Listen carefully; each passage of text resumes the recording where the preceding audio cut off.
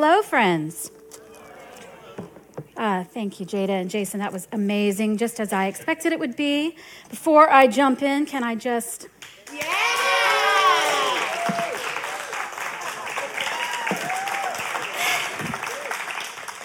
Honestly, I just needed to buy myself a couple of minutes, and I am excited about that, but it's a prop that it was useful to me, so completely self-indulgent, and I'm okay with that. So how are you guys doing this morning? Let me introduce myself. I am Pastor Lori, and I would like to welcome you and thank you for joining us this morning, whether you're joining in person or those of you who are joining us online. We are grateful that you are here. Shout out to my folks online. Woohoo! Love you. I know. You guys forget that they're there sometimes, don't you? That's a shame. They're cool. They're cool people, aren't they? They're great people. Before we start, I'm going to give you an important update. You guys know that Pastor Scott has traveled to Uganda, and I want to let you know he's made it safely. He's interacting with the people there, and also he sent us a picture of a monkey, so he's probably making good use of his time there. He's going to be spending about a week there in Uganda and with Katie and Cody Fox and their family, along with members of the Gwartney family and the people of Good Shepherd's Fold. The Foxes, Katie and Cody, have been a part of E3 for many, many years, and they are our long-term partners in ministry in Uganda. And Pastor Scott has been really excited to see and witness firsthand the great things that are happening there. So please continue to pray. It is a lot of traveling for a very short amount of time on the ground there. So pray for his health, for his safety. Please pray for Carissa and the family while they're back here at home. But super excited. They made it. He made it. No issues. And we're just excited to hear some good things that are going to come from that trip. So, all right. So let's jump into today. This Sunday, like you've heard mentioned a couple of different ways through the gathering, is the first Sunday of Advent, which is the season marked by waiting and anticipation for the coming of Christ. Advent, the word Advent, is actually the Latin word for coming. And it's a special season in the church calendar that spans the 4 weeks and the 4 Sundays that lead up to Christmas. And each week of Advent has a different focus: hope, peace, joy, and love. And each of these are highlighted by a different candle that we will light each week, like we saw Barbie and her son do. Such an amazing job this morning. So to lean into this Advent season here at E3, we are going to kick off a new series this Sunday, today. And we're calling that new series Christmas As, and we're going to be inviting you to go with us on a journey that takes a deeper dive into the Christmas story through the perspective of some very critical characters who witnessed the coming of Christ as a baby. Our hope in this series is that you would be challenged to see Christmas differently through these very real people who lived in a very real space and time. These characters were the very first witnesses, each with their own unique viewpoint of God's rescue plan, which was born to us as a tiny little baby. And over these next 4 weeks, we'll look at Christmas through the eyes of the Magi, the shepherds, the eyes of Mary, and even through the eyes of Jesus himself. And this week, we're going to kick things off by looking at Christmas through the eyes of Jesus' own mama, Mary. Fierce. Love her. We're going to take a look at who she was, the significance of what she did, and how that might relate to the focus of this first week of Advent, which is about hope. So we're going to jump in and read the scripture found in Luke chapter 1, starting at verse 26, and you can follow along with me. In the 6th month of Elizabeth's pregnancy, God sent the angel Gabriel to Nazareth, a village in Galilee, to a virgin named Mary. She was engaged to be married to a man named Joseph, a descendant of King David. Gabriel appeared to her and said, "Greetings, favored woman. The Lord is with you." Confused and disturbed, Mary tried to think what the angel could mean. "Don't be afraid, Mary," the angel told her, "for you have found favor with God. You will conceive and give birth to a son, and you will name him Jesus. He will be very great and will be called the Son of the Most High. The Lord God will give him the throne of his ancestor David, and he will reign over Israel forever. His kingdom will never end." Mary asked the angel, "But how can this happen? I am a virgin." The angel replied, "The Holy Spirit will come upon you, and the power of the Most High will overshadow you. So the baby to be born will be holy, and he will be called the Son of God. What's more, your relative Elizabeth has become pregnant in her old age. People used to say she was barren, but she has conceived a son and is now in her 6th month, for the word of God will never fail." Mary responded, "I am the Lord's servant. May everything you have said about me come true." And then the angel left her. Okay, so we're going to try and unpack some of this because there's a lot here. We're going to see what we can learn about Mary from these few verses. We can read that she is a young girl. Most biblical scholars estimate that she is somewhere between 13 and 15 years old. We read that she is a virgin and that she is engaged to be married to Joseph, who is a descendant of King David. Now, let me pause for a moment and remind everybody that at this time and place in history, it was very common for people to marry at such a young age. That's important to know. I'm sorry, I was having a moment. I was like, what is that? Is that a voice in my head? No, it's for real. I'm sorry, I apologize for. Thank you, Lindsay.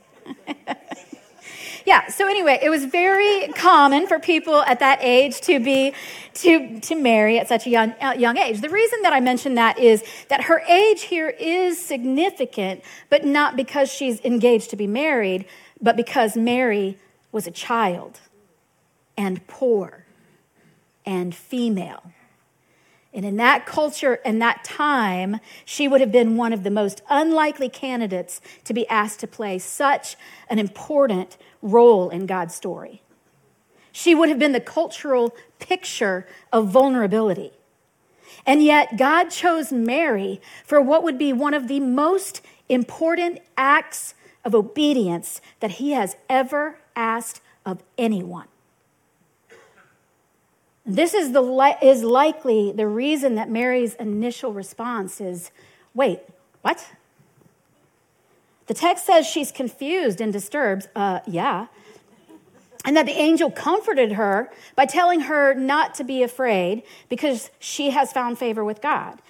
And then the angel is apparently done comforting Mary and jumps into the real reason he's there, and that's to tell her that she is going to conceive and give birth to a son who she is to name Jesus, and that this child will be great and be known as the Son of God, that he will rule over Israel and that his kingdom will never end.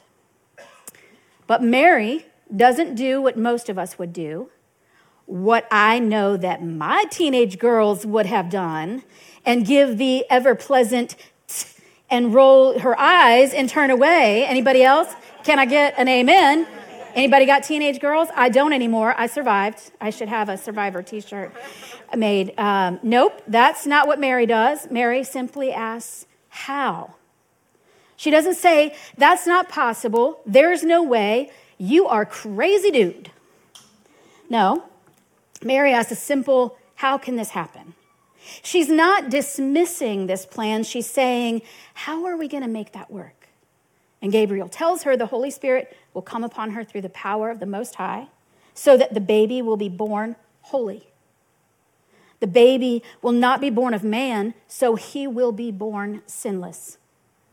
He then proceeds to tell Mary that her elderly relative Elizabeth, who has been deemed barren, is now pregnant as well, and that this is a reminder that the word of God will never fail, just as the scriptures have said.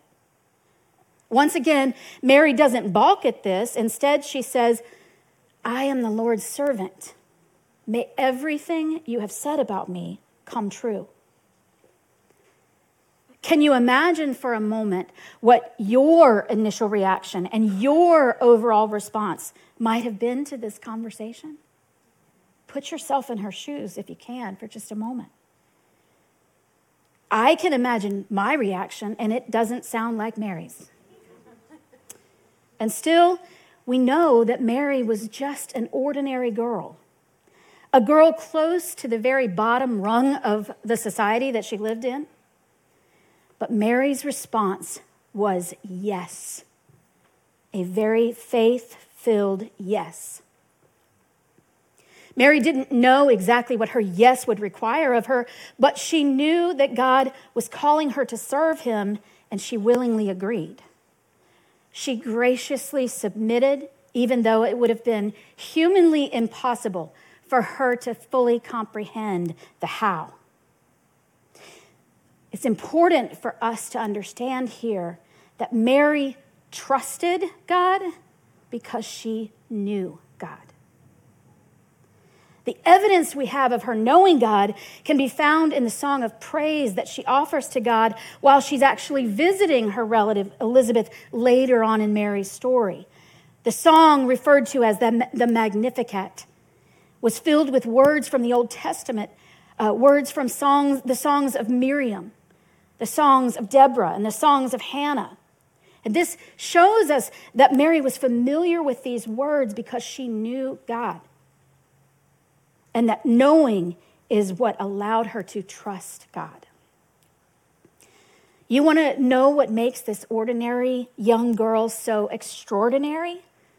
It's that. It's that she hears this wild and crazy plan and says, sure, God, I'll do that. I trust you, so I'll do that for you. She was an ordinary girl who had a very extraordinary faith, and that's what set her apart. When we look at Mary's story, we can hopefully be reminded of the possibilities of what God can do with our relatively ordinary selves. Our opportunity for extraordinary lives is tied to the extraordinariness of our faith. Are we willing to say yes when God asks? Especially when that yes can make us even more vulnerable, even less safe, and when it completely takes over our plans. We're never told that Mary's fears go away just because Gabriel tells her not to be afraid. But despite her fears, her questions, and her uncertainties, Mary decided to trust God's plan for her life. She surrendered to God's will. Her desire to serve God and surrender to him was greater than any of her fears, and it was also greater than the hopes and the plans that she had for her own life. Mary had God's favor, but God's favor doesn't mean that she would be in for an easy or comfortable life. His favor on Mary to become the mother of Jesus, the Messiah, would come with a lot of pain. During this pregnancy, she would have been ridiculed. She would have faced the possibility that she did face the possibility that her fiancé Joseph would leave her. She faced the possibility of her family abandoning her. A young, unmarried, pregnant girl was risking disaster, and she was risking her very life with this decision. And the reason that she was giving for how she became pregnant by the Holy Spirit would have, at the very least, risked her being labeled crazy. Now, we don't do a fantastic job today dealing with mental health. Can you imagine what Mary might have been facing? And all of this was the pain that she would face even before her son was born. And Mary's pain didn't end with the first yes. Mary continues to say yes.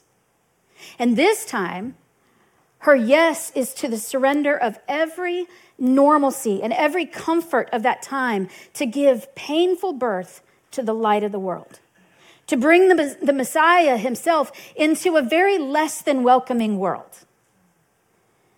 Here again, she is asked to surrender all of her own hopes and plans for her firstborn child. She simultaneously surrenders her child for God's plans while she holds him and nurtures him. While she's caring for him and pouring out her love onto him, she is still surrendering him. God, who was fully human, has come in the form of an infant who is fully and completely dependent on his mother. This tiny king, fully dependent on this loving, young, and ordinary girl who had a big enough faith to say yes. I asked Jason and Jada to learn the song that they sang for you because it paints a very vivid picture that I wanted to be in your mind this morning of who Mary was and maybe some of the things that she might have been experiencing. It was not a silent night. Imagine the scene, if you can. A lot of Christmas songs that we sing today paint a beautiful, peaceful picture about the night Jesus was born. But it's likely that the only thing that was peaceful was the King of Peace himself. Like our own lives, sure, there was joy, but there was also a lot of pain and sorrow. She faced a lot of uncertainty and adversity, and this lasted throughout her entire life. Let me read some of the lyrics of the song. And little Mary, full of grace, with tears upon her face, had no mother's hand to hold. It was a labor of pain. It was a cold sky above. But for the girl on the ground in the dark, with every beat of her beautiful heart, it was a labor of love. A labor of love. Her whole life would be a labor of love. It wouldn't be easy, and yet she still said yes. She had her own plans for her future, I'm sure. Her future in her mind was probably already written. She would marry Joseph and join his family, as was the tradition. Her hope was that likely she would have had a happy marriage, have a husband who was good to her, who protected her, who provided for her and her family, and that she would quietly raise their children and live a relatively ordinary life. Can you imagine that that's probably what she was thinking would be her life? And in one small moment, with one small word, she completely surrenders all of her own plans for God's plans. Mary's labor of love would include the pain of watching her firstborn son, the son who she carried in her womb, watch him move through his life in ministry, being adored and praised, and then just as quickly ridiculed and persecuted. Her labor of love would include watching the son that she loved so much eventually be crucified by the very people he came to save. She would witness that. She had to endure the pain of being the only human at both the birth and the death of Jesus. And even in all of that, it's fair for us to imagine that even if Mary had known what she was really saying yes to, she would have still said yes. Not because of how extraordinary she was, but because of how extraordinary her faith was. So how does Mary's story, relate to hope during this Advent season? Well, for one thing, Mary's submission and obedience to God that resulted from her incredible faith would bring the world's only hope into the world. Her yes to God is part of the reason we can have hope at all in this season, or in any season for that matter. You see, I think we have a tendency, and I know I do, to look at hope as the dreams and wishes that we have for ourselves. We hope for a great relationship. We hope for a wonderful, fulfilling career. We hope that we win the lottery. It's reasonable to think that Mary had dreams of her own, but as we talk about Advent, as the coming of Christ, Mary's hopes were about to shift drastically. With Mary's yes, her future hopes were about to shift to the only thing that would allow us to have real hope. Now, for me, I always try to prepare ahead of time for the coming Advent season. Well ahead of the start of Advent, I try to create a plan for myself. I'm always very intentional about choosing some sort of study to go through, usually alongside others for accountability. And this year is no different. I'm actually going through the Advent study with the She3 group that Mallory mentioned. Hopefully you've heard about it prior to this. It actually started on Friday, but it's not too late for you to jump in. If you want to know more about that, you can check out the website or come talk to me. That's the study that I'm going to do this year. I always try to be very intentional about a study. And I always have great plans for what the Advent season, what I hope the Advent season is going to look like for me. And as I shared in the online in the She3 group this week, I always have a hope that the season will be different than past seasons. That I would be filled with these feelings of hope and joy and peace and love. And to be perfectly honest, that sometimes wears off right around the 6th or 7th day of Advent for me. I have these beautiful plans, and I'm going to be a good pastor and a super Christ follower with the cape and everything. And I'm going to do all the things that I frequently tell other people to do. But then my humanness takes over. My immersion in this culture gets in my way, and I get distracted. And I get busy. And I give in to that instead of fighting against it. And all of a sudden, I find that my calendar is full, my wallet is empty, my attitude is in the toilet, and I'm already exhausted before we ever get anywhere close to the second week of Advent, which ironically is about peace. Is anybody with me? Thank you. I for sure thought I was not the only one. Thank you. This first week of Advent is about hope, and I start out the first day with a lot of hope for this season. And then just days into the readings, I often feel more hopeless than hopeful. And honestly, a big part of the reason for that is that when I'm talking about hope, I usually mean my dreams, my wishes, my hope. And we've already talked about how Mary, this teenage girl, had her own dreams and wishes, her own hope of what her life would look like. But in this season of Advent, that's not the kind of hope that we're talking about. It's not the hope that our dreams would come true. It's the hope that God gives us through his dreams and plans for us. Advent means coming.